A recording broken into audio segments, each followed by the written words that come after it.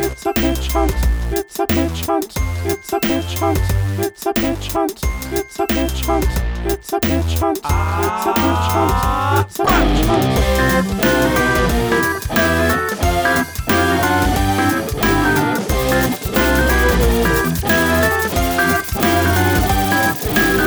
And we're live. All right. Welcome to Pitch Hunt, the podcast about pitch hunt. That's what it's called. That's what it's called. That's what we do. Hey, guys, how about that episode 50? Heck of an episode, huh? It was unbelievable. I didn't think that Ted on the Tens could outdo himself, and then Ted on the Tens went ahead and outdid himself, which is exactly what I thought he couldn't do. And it's been an He's eventful week wizard. since we posted that episode. Yeah. It has been an eventful week. Anybody got any news that they want to share with Pitch Hunt Nation? I guess Sorry, not. it was just such an eventful week that now I've got an inability to come up with words. It was literally, it was both breathtaking and word-taking week. Could I share some news about the significance of the date of recording, Jacob? Sure. It's your birthday. Happy Jacob Day. Yeah. Yeah. Thanks. I appreciate that. Depending on if you know when my birthday is, this may, and how long it takes to edit this episode, it may be a little look behind the curtains on the way that our podcast works. But yeah, at the current date of recording, Wait. 31st Don't say birthday. what year, in case it takes us more than a year to put this out. It is one of my birthdays. There we go. Edit that out, There we Willie. go. That gives us Great. plausible deniability. Well, I mean, it could be like a 31st birthday. Once you're past 31, any birthday could be a 31st birthday, depending on It's a really good when point. you It's begin the 30. counting. If it's not my first 31st birthday, it is the 31st anniversary of another one of my birthdays. Great point. So, yeah, I guess that could be true of... And I mean, it could be true of any year before 31 as well. It's like when I turned 28, it's the 31st anniversary of 3 years before I was born. Which is still pretty significant, if you ask me. It's when I was but a twinkle in my father's eye. Yeah. You know what I mean? Yeah. It's true. Yeah. So as a birthday gift to myself, and also a birthday gift to Pitch Hunt Nation, this week on Pitch Hunt, we're going to be talking about something that's near and dear to my heart. Something that I think is near and dear to a lot of people, but particularly to me. And that's why I kind of arbitrarily chose, not at all arbitrarily chose the theme this week. But we're going to be buckling some swashes. We're going to be riding the high seas. We're going to be battening down a hatch or two. We're going to be jib-jabbing to you guys about pirates. Yar. Mateys. Yar, as they Yo say. ho ho. And a bottle of rum, but only if you Yeah. want it. Because it might If you be partake. dry January when this episode comes out. Yeah. Might be dry February or dry Yeah. March or any month, really. Any time of year can be dry if you want it to be. But if you choose to drink rum, we don't discriminate on this podcast, especially if you're a pirate. What other things do you think of when you think of pirates, fellas? Just lay a Parrots, few out there. peg legs, swords, Salted meats, scurvy, treasure, maps with a big yeah. X drawn on them, and also a sea monster drawn on them. ooh. How about a tri-cornered hat? How about the Jolly Roger? Yeah, that was like a you Jolly think of Roger any- was the first thing I thought of. Do you think of any of those things when you think of pirates, Will? I do. I think of many of those things. I also think of DVDs. Yeah. And Don't CD-ROMs. pirate DVDs. Also, don't pirate this episode of the podcast just because pirates is in the title. That's not an invitation. Please pay your internet service provider for the privilege of being able to listen to this.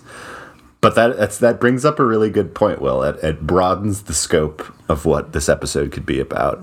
I think that we can probably hope and expect to hear about a lot of the things that Luke, Will, and I have talked about, and probably a few of the things that we haven't talked about. Yeah. I think... What do you think, Will? That one of us should pitch something about pirates. That's what I think. Yeah? Yeah, I could get down with that. Will, as this extra special birthday gift to me, would you do me the sincere honor of leading us off? All right. Well, it's a good thing that I, as an extra special birthday honor to you, prepared thoroughly for this episode, as I do with Will. every episode. You're so thoughtful. All right, whenever you're ready. So, a very famous media mogul named Horatio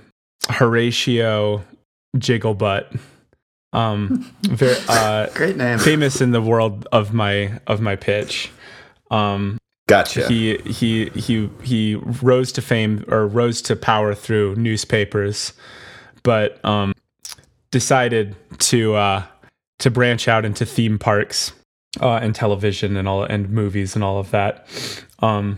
And he decided to create a theme park called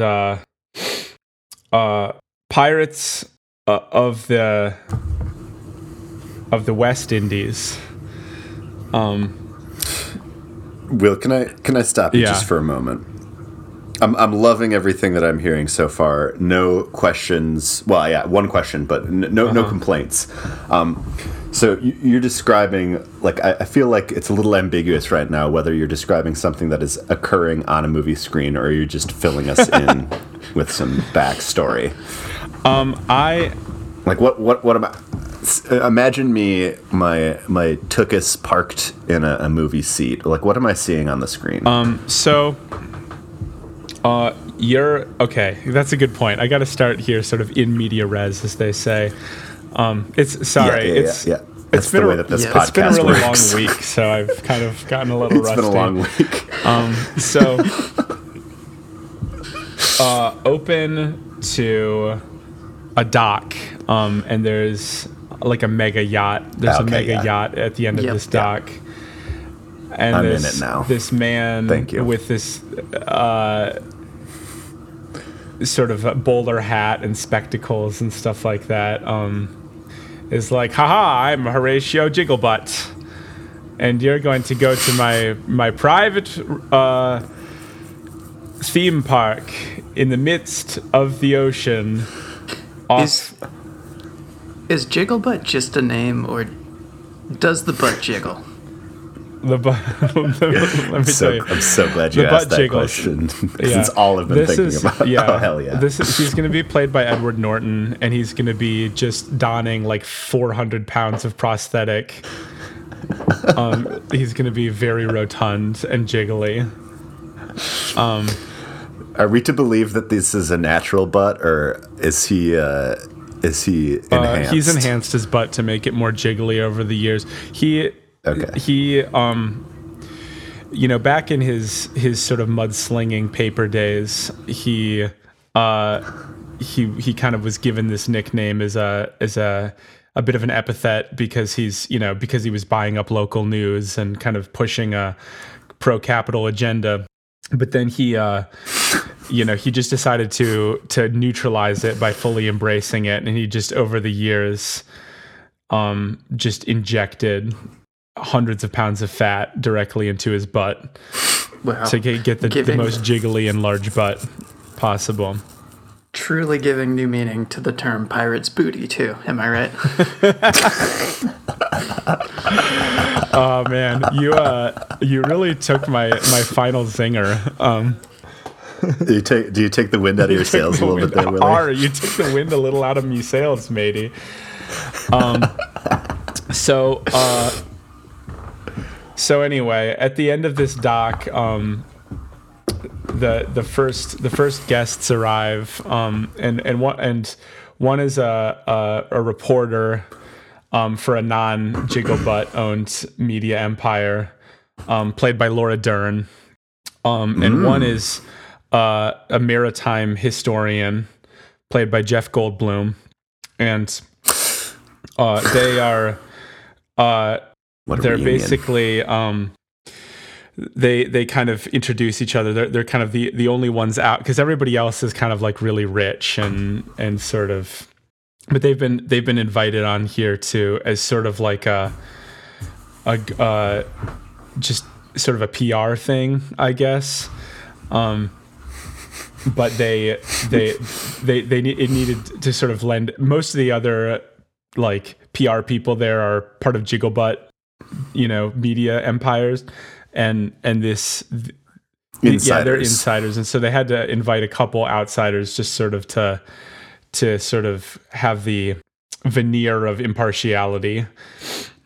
So anyway, Laura Dern and Jeff Goldblum are there, and they step aboard the yacht, and as they're kind of taking off, Horatio Jigglebutt, arrives to great fanfare in this big sort of like convention hall that's aboard this yacht, and shows like these images of the island, and they say, we've used our scientists at Jigglebutt Labs have actually gone back in time and have actually taken pirates from the actual West Indies pirate scene, and we've resurrected these pirates using ancient DNA and time travel, so that we have the most authentic pirates. So you are actually. Could you? Whoa!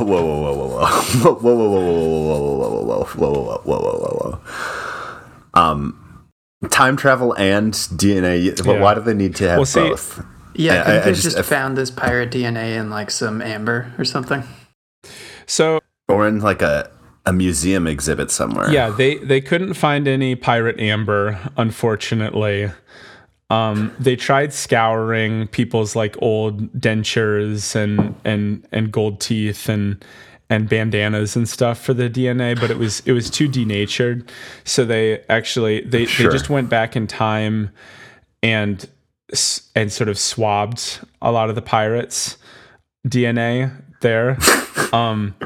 But they couldn't just, you might ask like, oh, can't they just like bring back pirates from the past? But they thought you're nailing the question. They thought that would like disrupt history too much, so they just decided. They basically went in and they took the DNA and cloned these pirates, and this really brings up an interesting nature versus nurture type of scenario too. Yeah. Like, will these pirates be the same pirates if they were raised in a different era, Yeah, well, such a good question.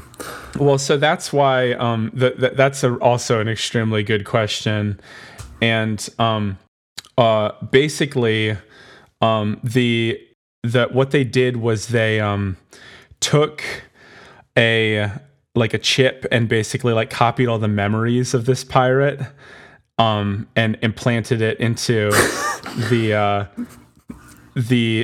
sort of clone of these pirates that they grew forward, so so that'll be very important in the sort of future. So anyway, basically they're like, Jeff Goldblum kind of talks to Laura Dern, is like, this is a really bad idea. Like, why can't they just get actors to really convincingly play pirates? Like, this is way, I know they're trying to be really authentic, and I'm very interested. Like, he's also like pretty interested in like the concept of meeting a real life pirate. Because he's not rich, he can't go back in time, right? Be? But he wants to. This is his best option, right? But he's also like talking to Laura Dern. He's like, I don't know if this is ethical. So anyway, they arrive at the park, and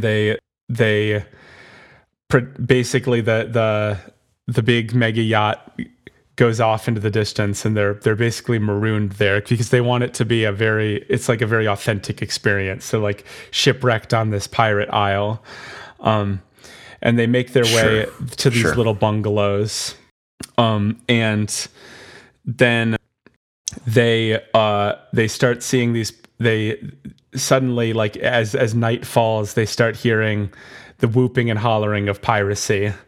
They start hearing like yo ho ho's coming from the distance. Is this exciting to them at first? They're very, or are they like immediately like all the rich out? people are super excited about this, and they start putting up their monocles and are kind of like trying to find a pirate, But Laura, twiddling their mustaches. Laura Dern and Jeff Goldblum are a little bit freaked out here, and Jeff Goldblum, he's like, oh, this is like, I can tell this is a particularly aggressive pirate call. Like, this is not just like, yo ho ho, how you doing? This is like, yo ho ho, I'm gonna fucking kill you. And so he pulls Laura Dern back because he's like, these pirates mean serious business with the tone of their yo ho hos. And then suddenly there's just this like one of the like the most like haughty, like shit eating kind of old like plutocrat who's on the trip. He's been very annoying up to this point, saying things like, oh, how many DVDs do these pirates have, and just like making dumb jokes like that. So we hate him. What an asshole. he suddenly like a spear just like goes right through his fucking face. And there's and then everybody that sounds and very like satisfying. The caviar, that plate that he was holding just like clatters to the ground, and suddenly it's like chaos. Like all of the plutes are getting just massacred by these pirates who are coming in and hooking them with their hook hands and using So, dang, Willie. And this is the first night? Yeah. I'm loving What's up, this. Luke? And I just, it begs the question, are the pirates the good guys in this story? Well, it's really interesting. It is interesting. Because Jacob's right, it is satisfying to see a spear go through the face of this rich guy who's making piracy jokes. Mm-hmm. And I want to see more throughout the whole film. Yeah. So there. Well, let me tell you. Just hold on to your booty here. Batten down the fucking hatches, my boys, because we're about to enter Act 2. So, basically, what happens is after this massacre, like the whole bungalow is like there's flames everywhere, and suddenly stepping out onto the deck is Stephen Long. Is that how you pronounce his name? Stephen Lang? Sure. Sure. Just like the biggest and meanest of the pirates. And he says, yo ho ho, my name's Black Dog Silver. And he sort of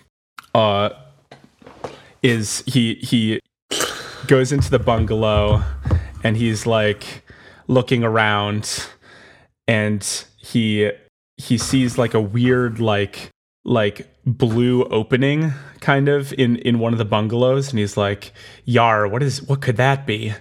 And he like pulls it open. Well, I don't want to interrupt you. I'm sorry, this is a very like important moment, but I'd really love to hear your best Stephen Lang. He's like, oh shit, I don't even know. He's like, all right, I'm a pirate. It's Stephen Lang pretending to be a pirate. So like, he's like, all right, Scrums, move out. I'm a pirate. Didn't disappoint. Nailed it. Not in the slightest. It's everything I hoped for. So anyway, he sees and he's created this sort of military perimeter around this camp, and he's moving in, and he sees this little blue opening, and he's like, "All right, what be this?" And he pulls it open, and there's this weird like metal, like totally modern, but to him he doesn't even know what modern is, like shaft. And he's like, "Oh, what sorcery be this?" And he goes down into it, and he suddenly sees like there are all these like machines and weird like monitors and stuff in there, and he's like, "Yar, what be this?" And he looks, and he sees a picture of himself up there, and like these weird like strands of DNA and stuff like that, like kind of, you know, and like ones and zeros, like, you know, just like technology shit going on in front of him. Yeah. And then he sees this like tube, and he follows this tube deeper into the facility, and then this tube kind of branches out into a bubble, and he sees a skeleton there, and the skeleton has his exact hair.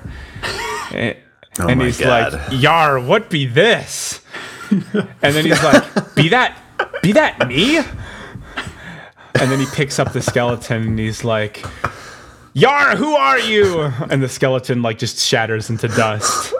And then and then he has this like, and then he like sees this like tome like right next to it, and it says like the last entry is like, I got 15 crowns from a weird sailor in strange garb who wanted to swab the inside of me mouth and put a weird helmet on me that said it would preserve me memories, yar. And I was and then Stephen Lang is like, "Oh my God, I'm a copy." And he goes, "No!" And he like slams and just like destroys the lab, and gouts of electricity and flames start shooting up, and then it cuts to Jeff Goldblum and Laura Dern, and they're sort of cowering. I was just about to ask what those two were up to. So they're cowering sort of basically. Jeff Goldblum has said, pirates, the one thing that pirates really, really hate is the land. And so what we need to do is we need to like bury ourselves deep in the ground in order to survive these pirates. So he and Laura Dern. Boy, that's isn't that a kind of a dangerous proposition? Because as much as pirates hate land, they love buried treasure. Digging. Yeah. Yeah, they do. Yeah, so they just have to make sure that they don't leave a map somewhere with an X marking the spot where they buried themselves. Oh no! So they've buried themselves underneath it, and Stephen Lang comes back up and is like looking around. You see everything kind of from his perspective, and he looks around and he sees a little mound there, and he kind of you see his perspective sort of zoom in, and then he's like, "Be there treasure down there?" And he grabs them, and he just sees Jeff Goldblum and Laura Dern cowering there, and he's like, "Some landlubbers," and he grabs them and takes them hostage. So anyway, oh man. So anyway, then that's the end of that's the end of Act 1, and then Act 2 begins, and it's Laura Dern. I thought we were already well into Laura Act Dern. 2. Well, I had to establish some things for Act 2. I'm sorry. So Yeah. No, I'm not complaining. So anyway, then Act 2 begins, and Jeff Goldblum and Laura Dern are in a little sort of suspended cage, and Jeff Goldblum is like, "Don't worry, I'm fluent in pirate because I'm a pirate historian." So he says he kind of talks to one of the pirates and says, "Yar, I'm a pirate as well." Hey, Will, I hate to interrupt again, but could you grace us with your best Jeff Goldblum? This is Jeff Goldblum pretending to be a pirate. He's like, Of course. Yar, I'm a pirate, and you see, I come from a different island far away. Wow. That was really good. Yeah, it's incredible. Jeff is like really getting into this role because it's almost unrecognizable as Jeff Goldblum, which is a testament to his performance in this movie. He kind of sounds a little bit like, he sounds like if Kermit the Frog was a real person. That's kind of my view of Jeff Goldblum's. So he's like, I'm a pirate. That's exactly how Jeff Goldblum sounds. Okay, when he's trying to be a pirate. I think Jeff would agree. Sure. And so I think. So anyway, he convinces them. He's like, I'm a pirate from far away, and I would like to learn the pirate ways of pirates here on this here pirate cove. And they were like, there's some sense in that. And so they and he also like has like this cool coin trick. He like teaches them how to like do cool like coin pocketing and palming and stuff, and they think that that's pretty neat. So hell yeah. So they're like, okay, this guy's all right, and they basically they let him out and teach him to go to work. And so the next like seriously like hour and a half of this movie is just them learning how to be pirates. It's just like a deep montage of them learning all the ways of the pirates. So what kind of things can we expect to be seeing flashing across that screen, Willie? Well, they learn how to catch fish. They learn how to the different drinking games. There are like this particular group of pirates. They're like really, really like weirdly, almost like symbiotically attuned to dolphins. Like they just like are very close to dolphins, and they know how to sort of like speak dolphin. They kind of go, and then the dolphins then will let them ride on their backs. So they do a lot of like dolphin riding. It's just beautiful. They kind of they get to really learn about the undersea biome, but also sort of they learn a lot about parrots as well. They each get their own parrot that they kind of bond with. It's like this beautiful. They just kind of get to know the environment of a pirate, you know, and suddenly they realize these pirates are pretty good. These pirates are just trying to look after the natural order of things and also take from the rich. To me, that's like a totally worthy kind of a win-win goal, right? Yeah. Unfortunately, Horatio Jigglebutt his theme park to be back in service, right? This is no good. Horatio Jigglebutt does not like this. So he hires like sort of an army for hire, like I guess mercenary army, to go and capture these pirates. And he said the main pirate, Black Dog Silver, we just need to get him. If we can get him and his family, then the rest of them will surrender. So then he clones for his number one mercenary. He's like, who can take down Black Dog Silver better than Black Dog Silver himself? So he clones Stephen Long again. God. But this time he's like a modern time mercenary, like, you know, hoorah type figure, you know. Of course. And so then enters the third act. The third act is the thrilling denouement where a bunch of mercenaries come with their big guns and try to take down the pirates. But the pirates, like Laura Dern and Jeff Goldblum, have learned the way of the pirate, and they are able to deflect the bullets with their swords and their hooks. And also the dolphins come. When things look the most bleak, a whole school of dolphins come and like fucking just like flop all over the mercenaries and drown them. No way. And then there's like this long, like the mercenary boat gets like critically damaged by one of the dolphins and starts to sink. And Laura Dern and Jeff Goldblum have to hold their breath underwater for like 12 minutes. Jesus Christ. But fortunately,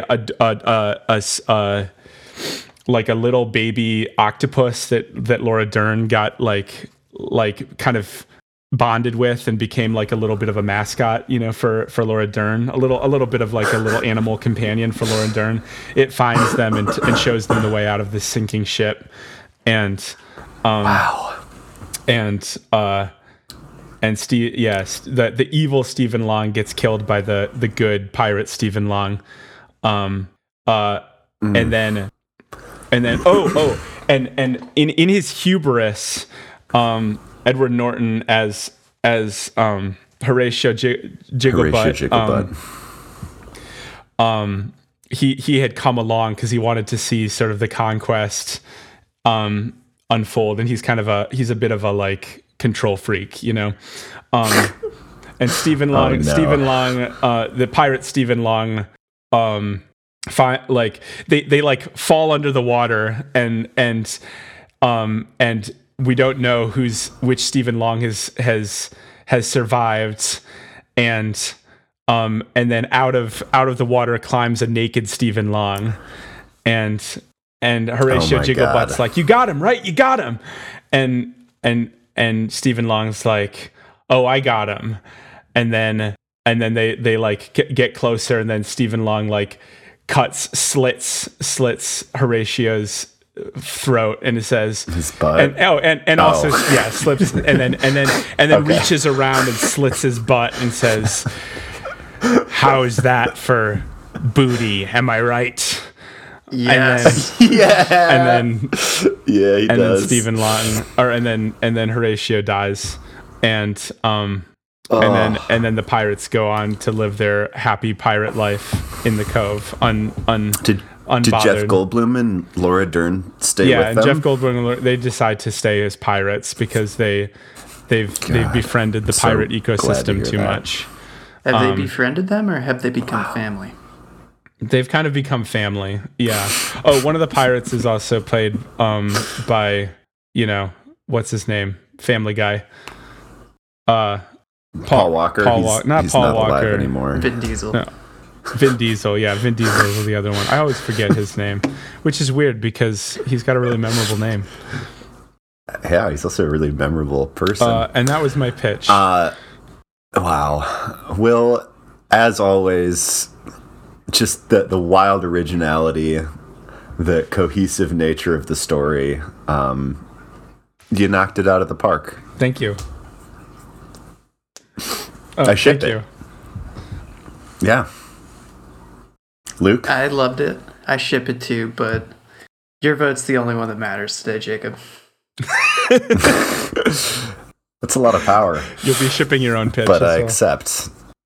Well, we'll see. It depends on if I'm happy with what I pitch. If you totally botch it, you forget all your totally ideas. Botch it. You just sit there silently for 15 minutes. Oh God! Oh jeez! Yeah, we'll see.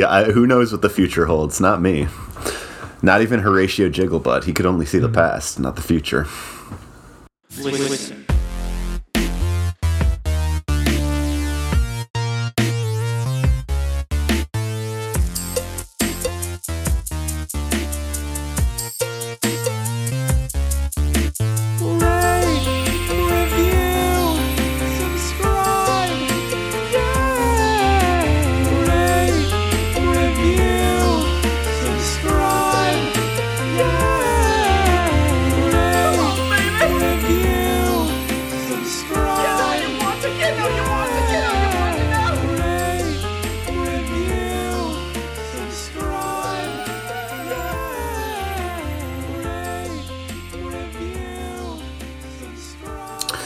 All right, I can go next.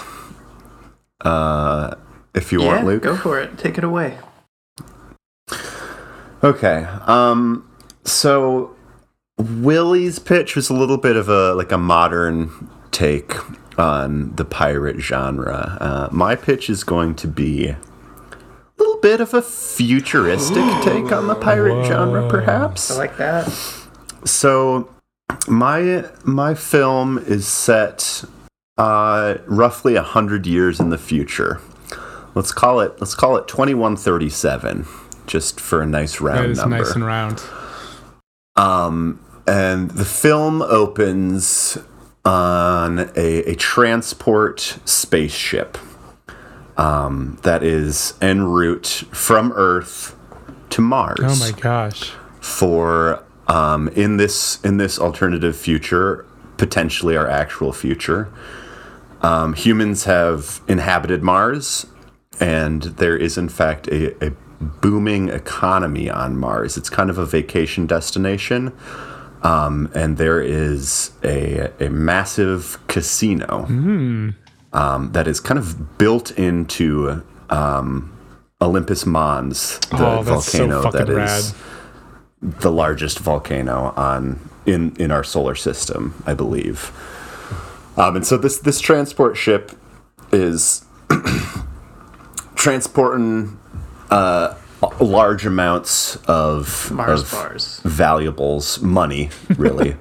Not customers. This is like kind of an interplanetary Brinks truck, if you will. And it is, it's coming into Mars, and they attempt to make contact with ground control on Mars.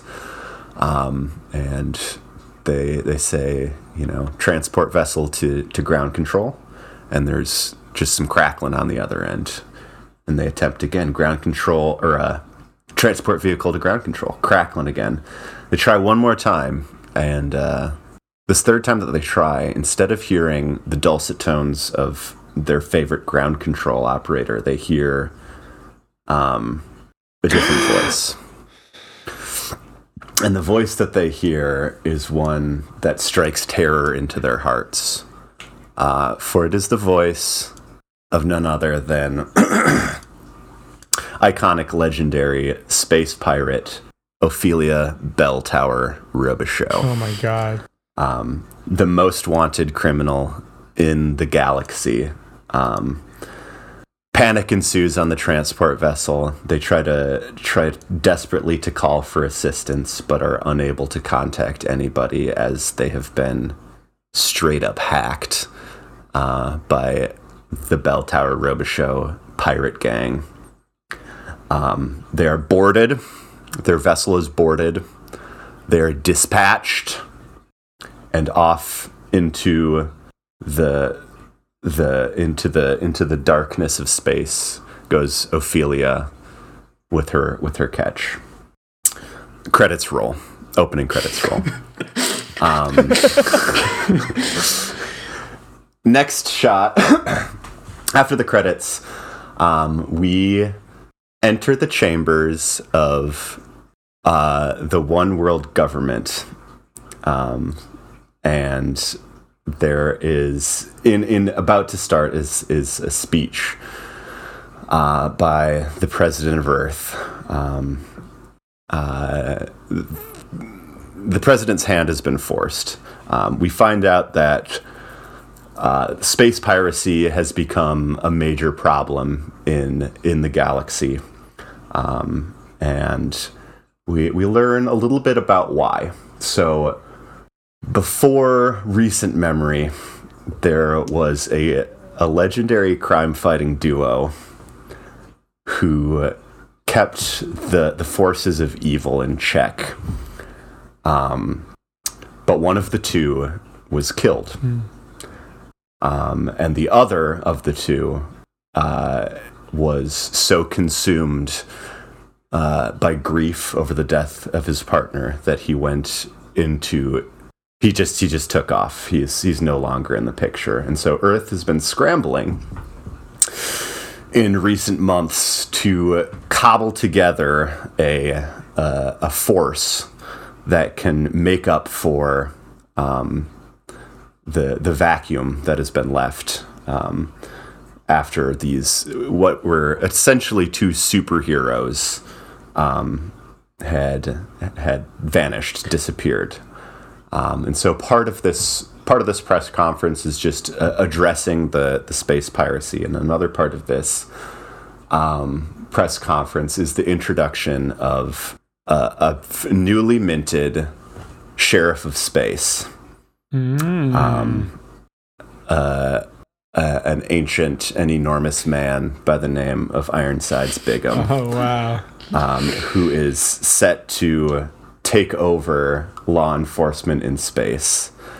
And so Ironsides Bigham is introduced, lays out his 5-step plan, and basically assures everybody on Earth that he's in charge now. He's going to take care of these bad guys, and they have nothing to fear.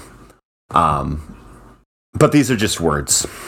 So we see, after this press conference is concluded, we see the Sheriff of Space start to put together a task force that is going to hopefully take care of this space piracy problem. But while this is happening, like literally while these meetings are happening, the space pirates are just running rampant. They're picking off transport vessels left and right. The ship, their flagship, if you will, it's just faster. It is more technologically advanced, and it is it's just better than anything that the Earth has to offer. We're still like kind of early days of space commerce, so the transport vessels are kind of clunky. And the space pirates just have superior technology, and so their MO is kind of to remotely hack the vessels so that their communications are cut off, and then use some tractor beams or something to slow them down and just board them, take them, kill everybody, take the money, and whisk it off to some unknown location. Can I ask a question, Jacob? Of course. The pirates Earthlings or former Earthlings? Or are they from all over the place? Like, do they have better tech because they're from a distant galaxy or something? Yeah.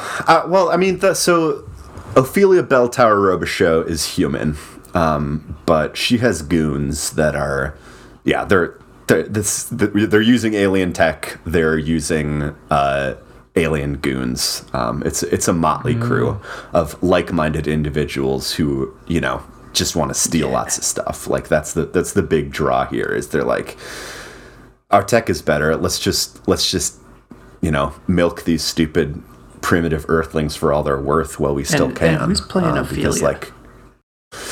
That's a great question. It's definitely an open casting call. I would love to hear if you guys have any recommendations.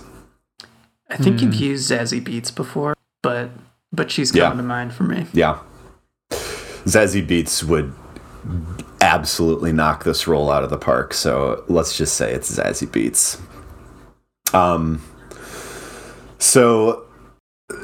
Space Sheriff Ironsides Bigham has been on the job for a couple of months, and he is just completely ineffective. The ships that he's got that he's trying to use to chase down these space pirates are just laughably slow. And he's kind of old school. His background is he was a small town sheriff in Texas, and he basically just got the job because he's been a sheriff for a really long time, and he knows the president. He knows the Earth president really well. And so he has a lot of ideas about chivalry and gallantry, and it just that shit it doesn't matter to these space pirates. Like the space pirates do what needs to be done, and Bigham's is in a certain way he's trying to do the right thing, but the fact of the matter is he's a dinosaur. He's not the right man for the job, and to the credit of the Earth president, he realizes this, and he has a sit-down meeting with Ironsides, and he says, Ironsides, You know I love you. We go way back. I suppose they're both Texan, so Ironsides, we go way back. You know that I respect you. I respect the way that you go about your business. But the fact of the matter is, these space pirates, they stop at nothing, so we can't stop at nothing neither. Is this president a Bush descendant? Yes. He is he's George X. Bush, the seventh. From a long line of Bushes. That family in particular is still very relevant. And interestingly, though, he is not a direct descendant of W. He's actually one of Jeb's great grandchildren. So he's got a little bit of the of like a conscience as well. That's Jeb's thing, right? Sure. He's a bit of a softie. A bit of a softie, but real low energy. Yeah, really low energy. He's got extremely low energy. He's a bit of a softie, but on the plus side, he's also real low energy. That's why the people love him in this future. And Ironside's Bigham he's not super happy about this, but he understands. And so George X. Bush the seventh says to him, I hate to do this to you, but I gotta introduce a deputy who's gonna work alongside you. And the deputy strolls into the room, and it is famed former drug enforcement agent Xanadu Platt. Ooh. Could I recommend a first line for this guy to say? Absolutely. Xanadu strolls in. Yeah. Flips off his sunglasses, just like throws them across the room like a badass.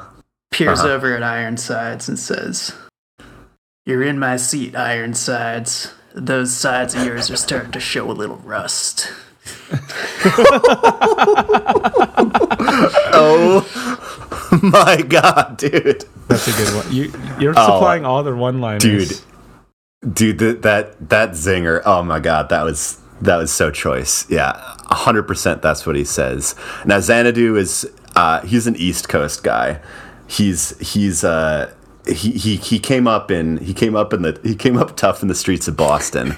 And so the reason that he was selected is that Space President believes that Xanadu is a man who is willing to bend the rules a little bit and is willing to get his hands dirty in the pursuit of justice.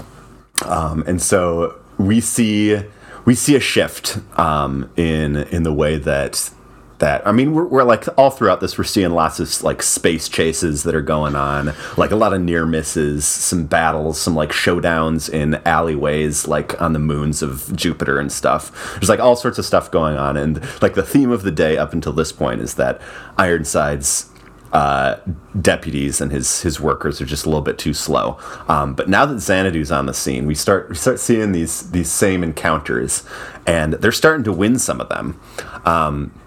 Xanadu's a little bit of a Han Solo type. He's not above shooting first. If we're going to extend the Han Solo comparison, if you know what I mean. So yeah, like he's going undercover. He's trying to do everything that he possibly can to infiltrate this nefarious space pirate gang. And against the odds, Xanadu. He kind of takes over.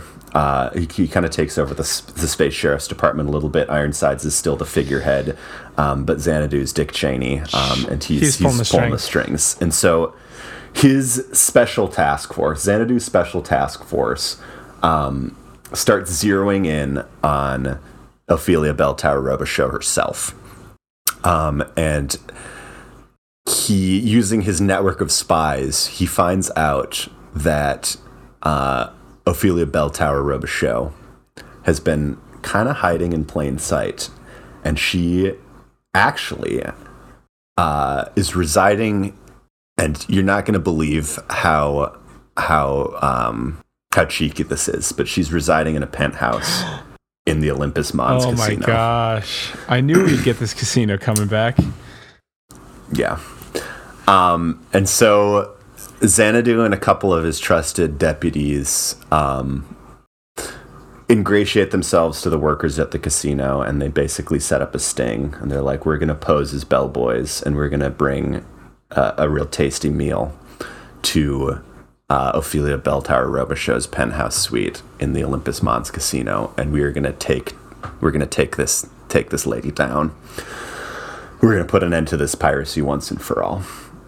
And so they show up at the casino. They don their outfits. We get some like Ocean's 11 style music playing.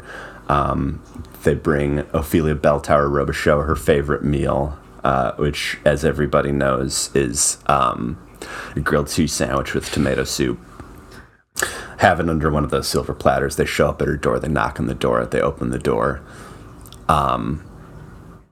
Ophelia Belltower Robichaux opens the door, and there are 15 goons behind her who are all holding weapons up, pointed at Xanadu Platt and his sparse stealth team. They've been caught. Oh, no. It turns out all along there is a mole inside the department. Boy. And you want to know who it was? It was Ironsides. It was Ironsides Bigham. He got flipped, and he got flipped because he fell in love with Ophelia Belltower Robichaux. It's a story. It's a story as old as time. Who wouldn't? Yeah. Bit of an age gap. Turns out he was just a bit of an age gap. He was a dirty old man who was lusting after this beautiful space pirate, and he was like putty in her hands. Like nothing happens. It's not gross. It's just like how it is. It's just how it is. It's just an old man being seduced by somebody much cleverer than him. And so Xanadu Platt is being held at gunpoint, and it's looking like curtains for the task force. It's looking like curtains for what seems to be the last hope to take down this nefarious criminal who's having her way through the transports of this commerce. And there's a bit of a standoff as Xanadu and his deputies unholster their weapons. And it seems like everything's about to kick off when through the hallway of the casino, on the penthouse floor, strolls none other than Earth's great hero, Mr. Man. What? What? Mr. Man? Oh my gosh. I think we maybe... Mr. Man. Okay, is this the Mr. Man? Our listeners may need an explanation. A backstory. Why is this the best twist of all time? Let them know. This is maybe the best. Okay, so... the story that you've heard up until this point is a loose interpretation of my early draft for the Big F4. Oh my god. It's not exactly the same plot because I'm still working on the radio play of the Big F4, but some of the beats are the same. Mr. Man is Earth's greatest hero. He has appeared in the Big F1. Well, no, actually, he wasn't in the Big F1. Luke Ramhead was in Big F1. He was certainly the protagonist of the Big F3, which was a film project that Luke and Will and I and a number of our other friends filmed over the course of about a decade, starting when we were about 13 or 14. We're technically still filming it. We're still filming it. Technically, we're still filming. We'll never stop. The finale was a masterpiece, my magnum opus, but was tragically lost in a computer crash. But yeah, so the Big F3 has technically never ended. But yeah, Mr. Man is basically the embodiment of all that is good in America. He is virtuous, he is honorable, and he kills everybody by breaking their necks. And his intrepid sidekick, Lucky Lad, was tragically killed the death of Lucky Lad is what was being mourned at the beginning of this film. The president of Earth is the brother of Agent Argosyn, played by Max Jennings, who's Earth President Argosyn. So this film could start with the Lucky Lad montage that we filmed to songs. This film could conceivably start with the Lucky Lad montage that Luke and I filmed in New York City approximately a decade ago. Edit that audio in here, Willie. I do like that the twist of this is that it's the Big If 4, and it's only revealed in the last 15 minutes of the movie. Yes, yeah, it's a surprise to most people.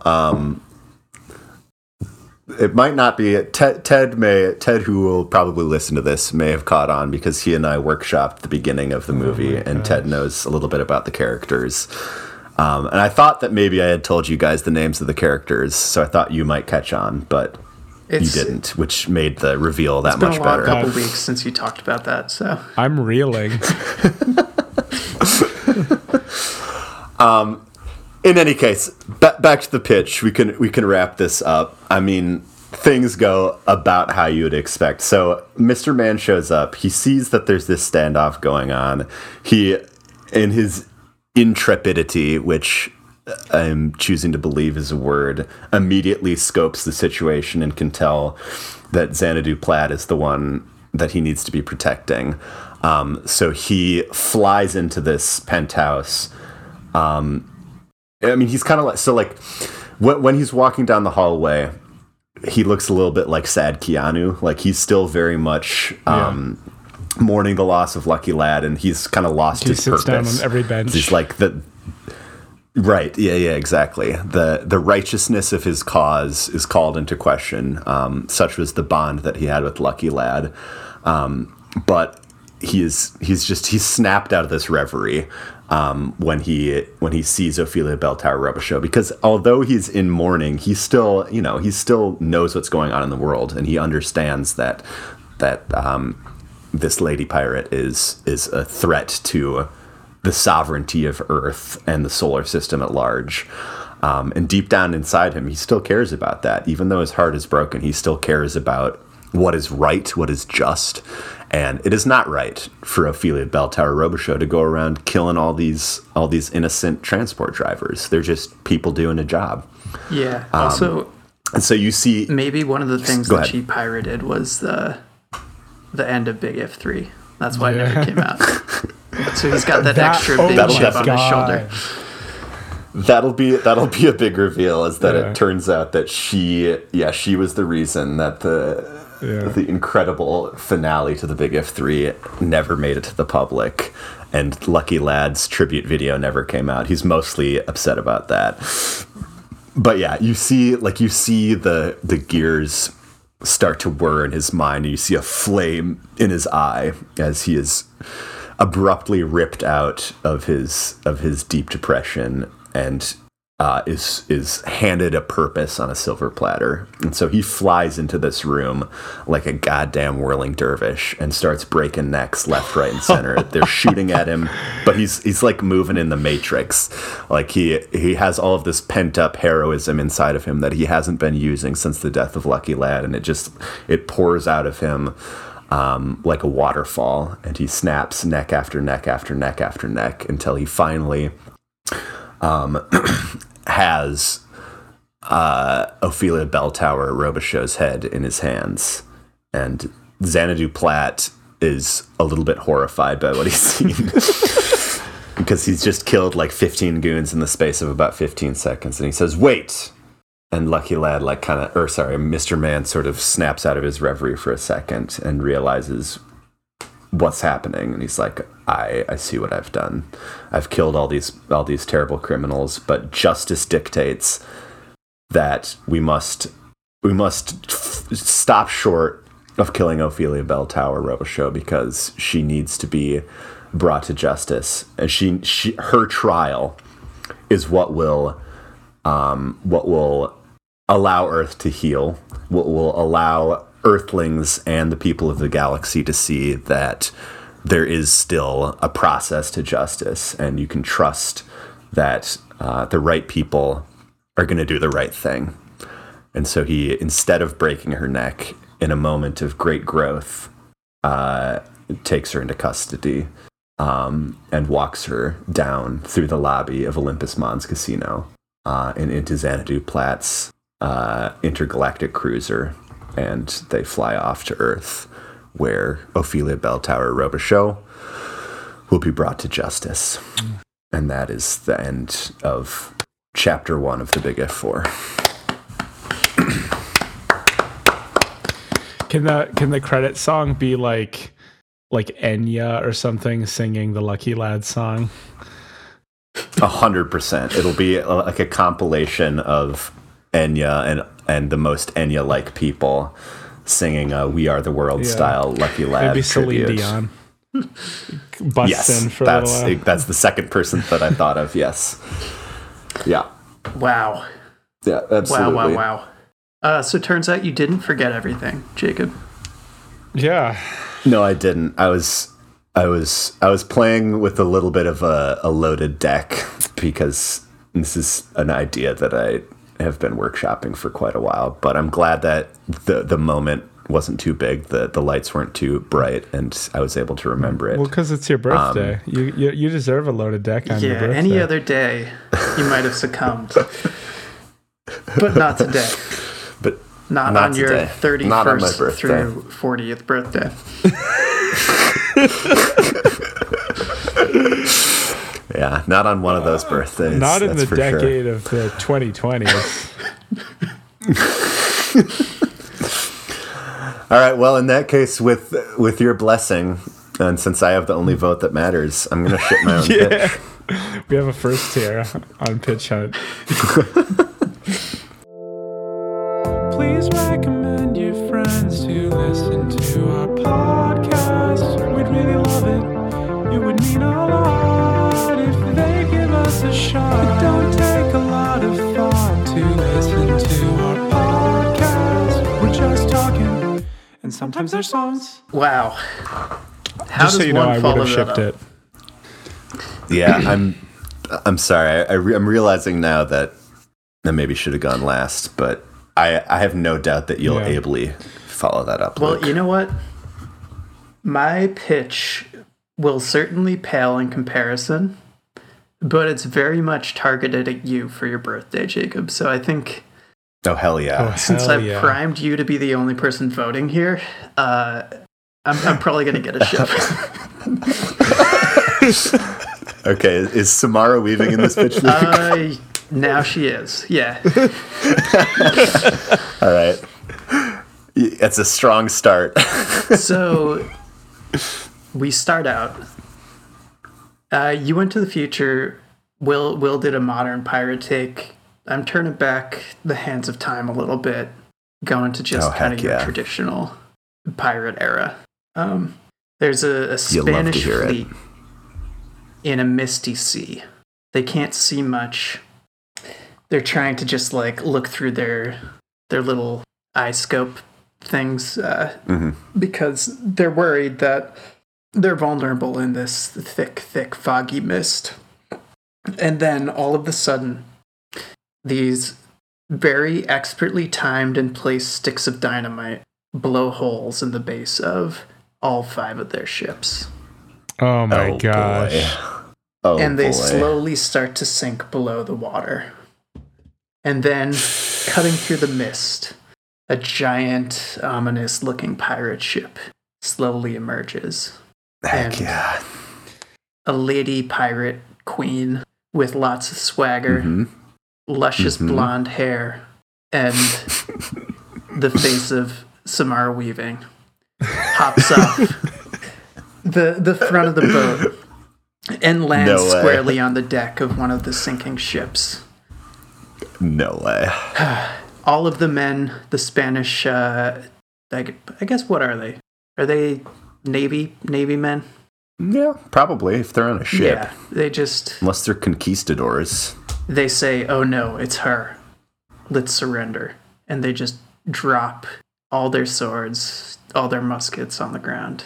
And they look at her, get down on the ground, and just let her walk into the below the deck and take all their treasures and leave.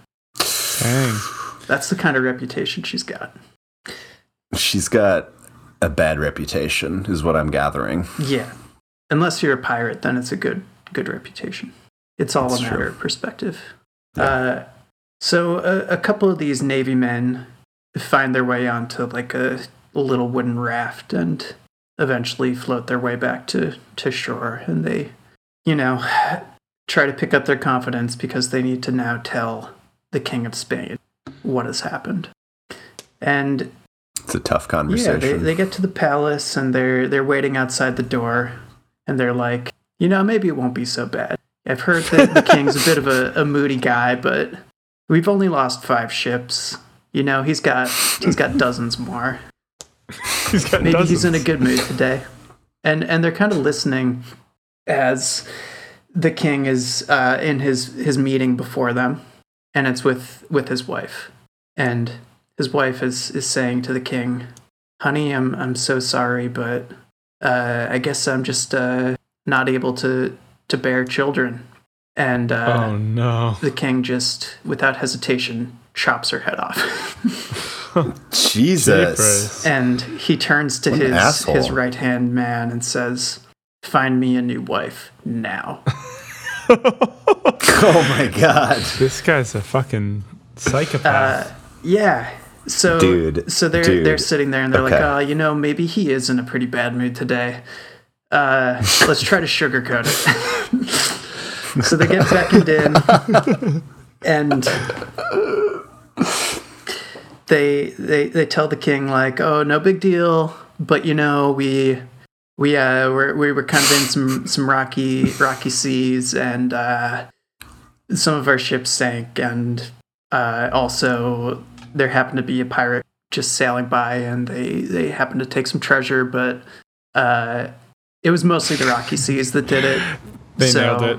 Like it's not about Yeah. like us looking weak. It's not about the country of Spain seeming inferior to these pirates in any way. And the king says, and I think the king's played by Javier Bardem, by the way. He's Spanish, Oh my right? God. Of course. He better That's terrifying. be. Yeah. Yeah. Fucking better be the So king. he brings a real presence to the role. And Yeah. he tells, he kills one of the men. And then he tells the second one, "This will happen to you too if you don't successfully infiltrate that pirate ship and bring them down from within." Jeepers. And this guy's like, "Okay, well, I don't want to end up dead. I better go, infiltrate this Do pirate that. ship. Be the best infiltrator that I can be for my king." Yeah. So he departs, makes his way to a salty port town where this pirate ship happens to be docking. And turns out they're hiring. So he makes up a cool pirate name for himself and, gives them his resume.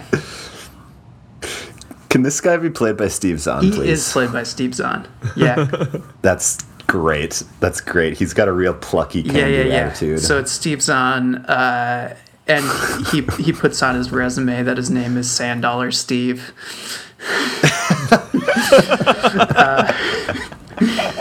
And because he's also Spanish, he says it with the Spanish lisp, so it's $10 Steve. Yeah.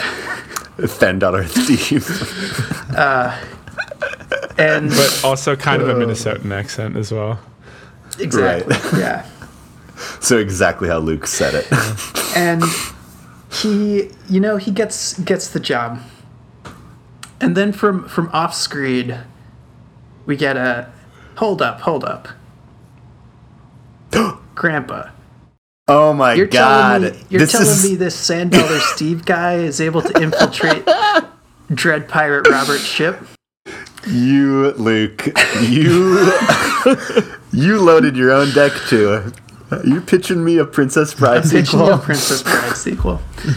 So we Oh my pan out. God. We get Oh my a god. severely de-aged The Dread Pirate and kind of Buttercup. shrunken down Fred Savage, who's still sick in bed, and a deep faked Peter Falk, Peter Falk. who, rest in peace, is still there reading his grandson the sequel to Princess Bride, because Oh man. turns out he had like a real nasty sickness and was just stuck in bed for a couple extra weeks after the first movie Got a wrapped.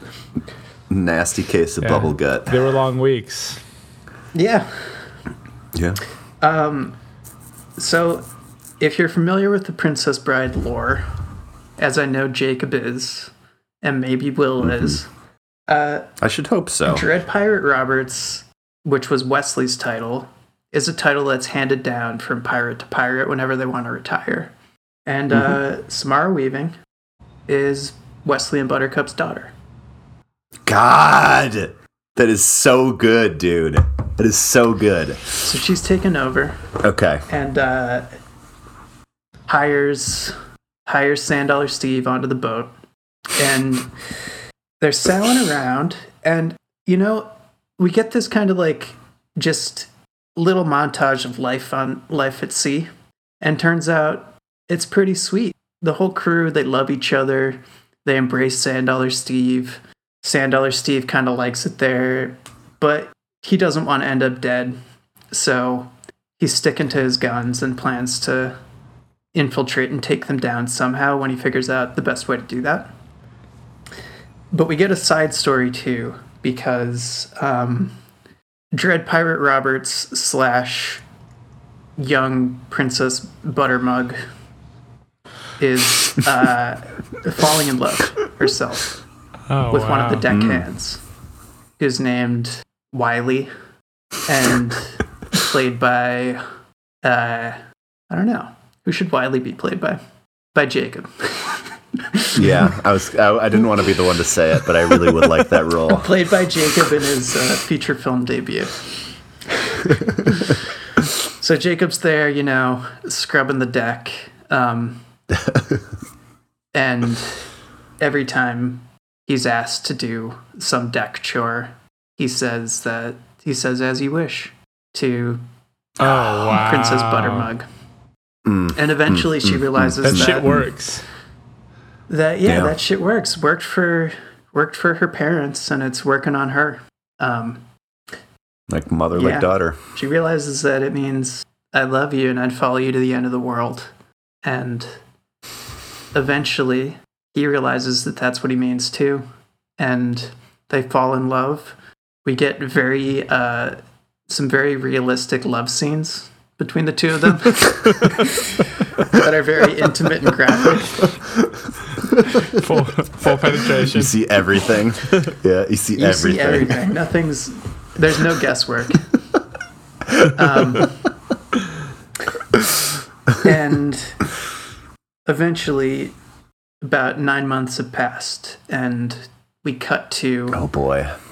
a very, very pregnant Dread Pirate Roberts. Mm-hmm. And she and her Wiley are just kind of peering off into the sunset. There's tons of calm. And then suddenly, there's a massive, massive rumble. Oh no. And turns out they're sailing right above a shallow sea where there's a fault line. And there's a crack. Oh man. And they start to spiral as water sinks below the earth. And they end up in a ginormo cave system, getting sucked below the earth. What a goddamn twist. Oh my god. Is it a cave system or is it a mouth? That's what I want to know. Well, in a way, it's the mouth of the earth, Will. But it's just a cave system. No Jaegers involved in this movie. And the boat itself, their ship, is torn apart. The crew, they're all scattered as they get sucked into this whirlpool, sucked below the water. And as Please tell me Sand Dollar Steve is okay. Sand Dollar Steve, he ends up being okay. get sucked below the ground into this cave system. But tragically, Wiley and Buttermug, are separated. Oh, God. And as this is happening, Buttermug also goes into labor. Oh my gosh. Just really, really bad timing bad on that timing. one. But understandable. It's a real stressful situation. It's stressful. And her baby pops out. Is it a really realistic baby? Like, pretty much, like, can't be faked, exact genetic? Yeah. Like, I think the only way to have this baby come out looking this good on screen would be for the actor of Wiley and the actress of Buttermug to actually conceive the baby consensually. I wish there was a better way to do it, but it really does seem like that would be the only way. Just in the interest of cinema verite. Yeah, you know? There's some things you just shouldn't suspend your disbelief for, and this is one of them. Yeah, I agree. So this baby comes out, and eventually, over the course of this earthquake that's happening, the ground kind of seals itself back up above them. And dang it. Somewhere closer to shore, there must be an exit of some kind, because the water slowly recedes, and they're just left in this gigantic cave system. And now, Buttermug and the rest of the crew need to find their way out. And old Sand Dollar Steve now sees an opportunity for himself. He's thinking, oh no, you know what? The king has been trying to find himself an heir for a really long time. And this is a very real, very attractive looking baby. The king would love him a baby like this. Steve. Don't be a baby napper. And Buttermug, she's been like, he's better than she's that. got her leg pinned between a couple rocks, and God bless. Sand Dollar Steve, as she's trying to wiggle her way out, takes that opportunity to cut the umbilical cord with his swashbuckling sword and then run off with the baby. Dang it. Yeah. This is making me feel bad, Luke. It makes me feel sad. Yeah. Is that your intention? It is my intention. Is this the end of the movie? This is the end of part 1 of the movie. Oh boy. I hope part 2 is less sad. Part 2 is more sad. Because we find out that Wiley is dead. No, just kidding. Okay. Wiley's fine. Oh boy. Wiley actually comes rushing to his beloved Buttermug's aid. Helps her get her foot out of its stranglehold. But it's too late. Hero. The Sand Dollar Steve has vanished with the baby. And he's got a 10-minute head start, which is, Sand Dollar Steve is quick. You've seen Steve Zahn on his feet, so you know. He is not a slow man. Yeah, so they're worried they won't be able to catch him at all. But they do what they can, which is follow a slight draft, because they know that will lead to an opening in the cave system and hopefully to freedom. And from there, they can track down this nefarious Sand Dollar Steve. But here's the thing about this cave system. There, a very, very, very long time ago, was a sinkhole. And into that sinkhole fell all manner of things, including mammoths, dinosaurs, all these prehistoric beasts. Oh my god. Rodents of unusual sizes, of course. Of course. So they find, as they navigate their way through the cave, that they have all of these trials to face with various beasts of the prehistoric age. Yes, please. And they have to fight their way through with their swords. And with their wits, and too, their wits. probably. Yeah, there will be a mental trial where some ancient wizard has fallen down into the hole and they have to outfox him. Is he played by Wallace Shawn, perhaps? It's played by Wallace Shawn's his own father, Wally Shawn. Wow. Wow. So he's He has to really be old. even older than Wallace Shawn. He's that ancient. So they make their way back through the cavern, and they always just seem to be a couple steps behind Sand Dollar Steve. They can hear off in the distance the cries of their baby, but they just can't quite catch up to him. That's really that's frustrating. It's and brutal. tragic. Yeah. Yeah. We, of course, in times of stress like this, one good way to relieve stress is through intercourse. So, Yeah. Wiley That's and just Buttermug good. reunited means that we get like several more very realistic sex scenes. Yeah. Throughout this cave. And that's just it's not gratuitous because they're strategic. They got to keep their minds and bodies sharp. Exactly. And there are like things around the cave that they can incorporate. Stalactites. What kind of things? Oh boy.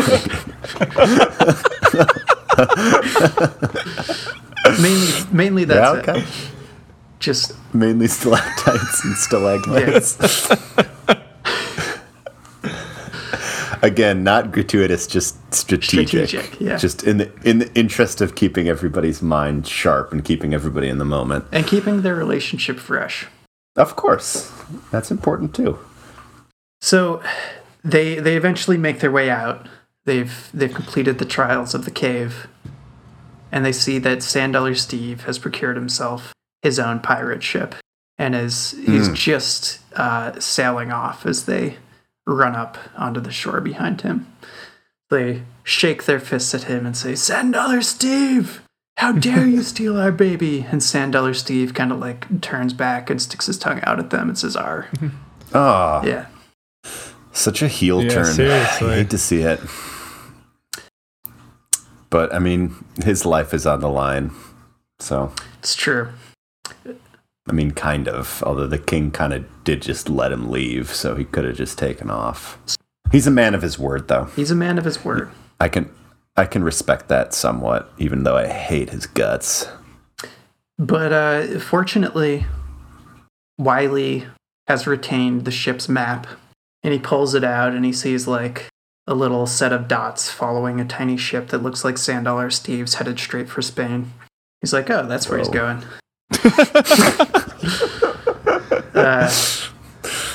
Buttermug, my dear, let's go to Spain.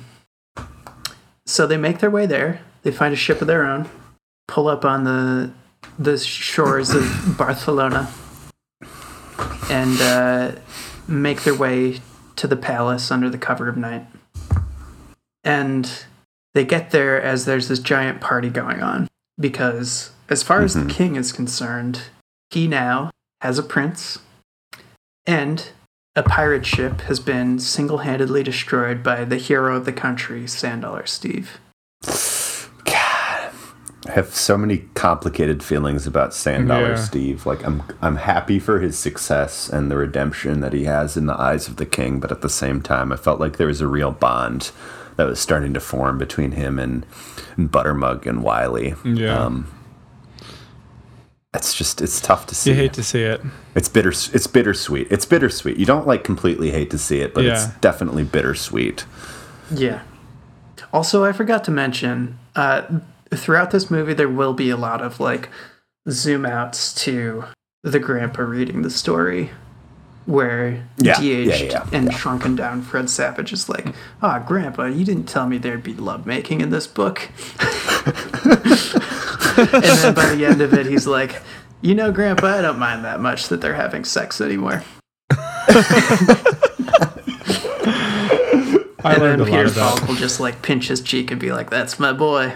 That's right, Sonny. So we get this final scene where Samara Weaving infiltrates the castle using theatrics mostly.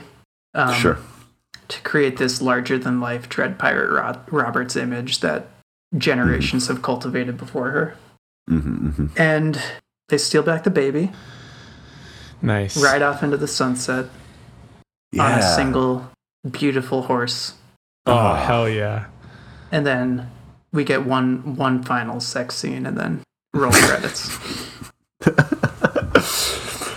Man, it's rare in Pitch Hunt that a pitch comes along that is literally flawless.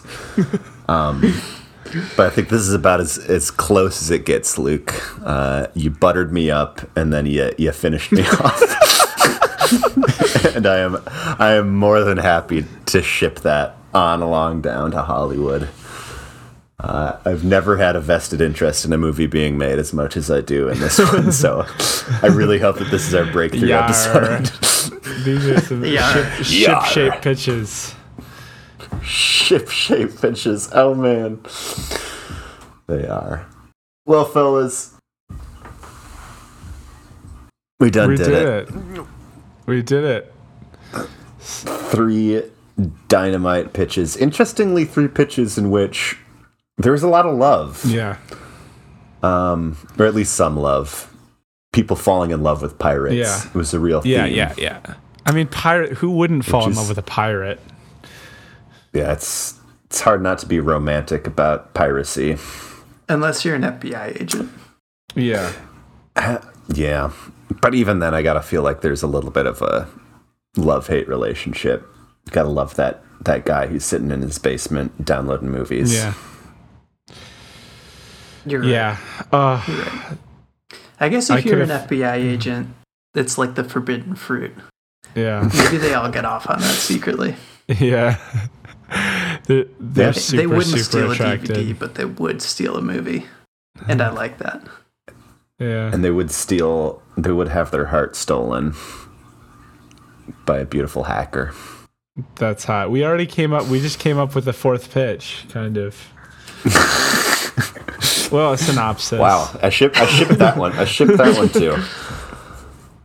I shipped that at the very least as a short film introduction to one of our feature-length films. At the beginning of every single one of our pitches, there'll be a little disclaimer that's just an FBI agent falling madly in love with a hacker. With a hacker. Yeah. It's beautiful. It's the way it should be. Well, fellas, we did it. That's Pitch Hunt. I think we did it. What a week, huh? What a week. What a week and it's been.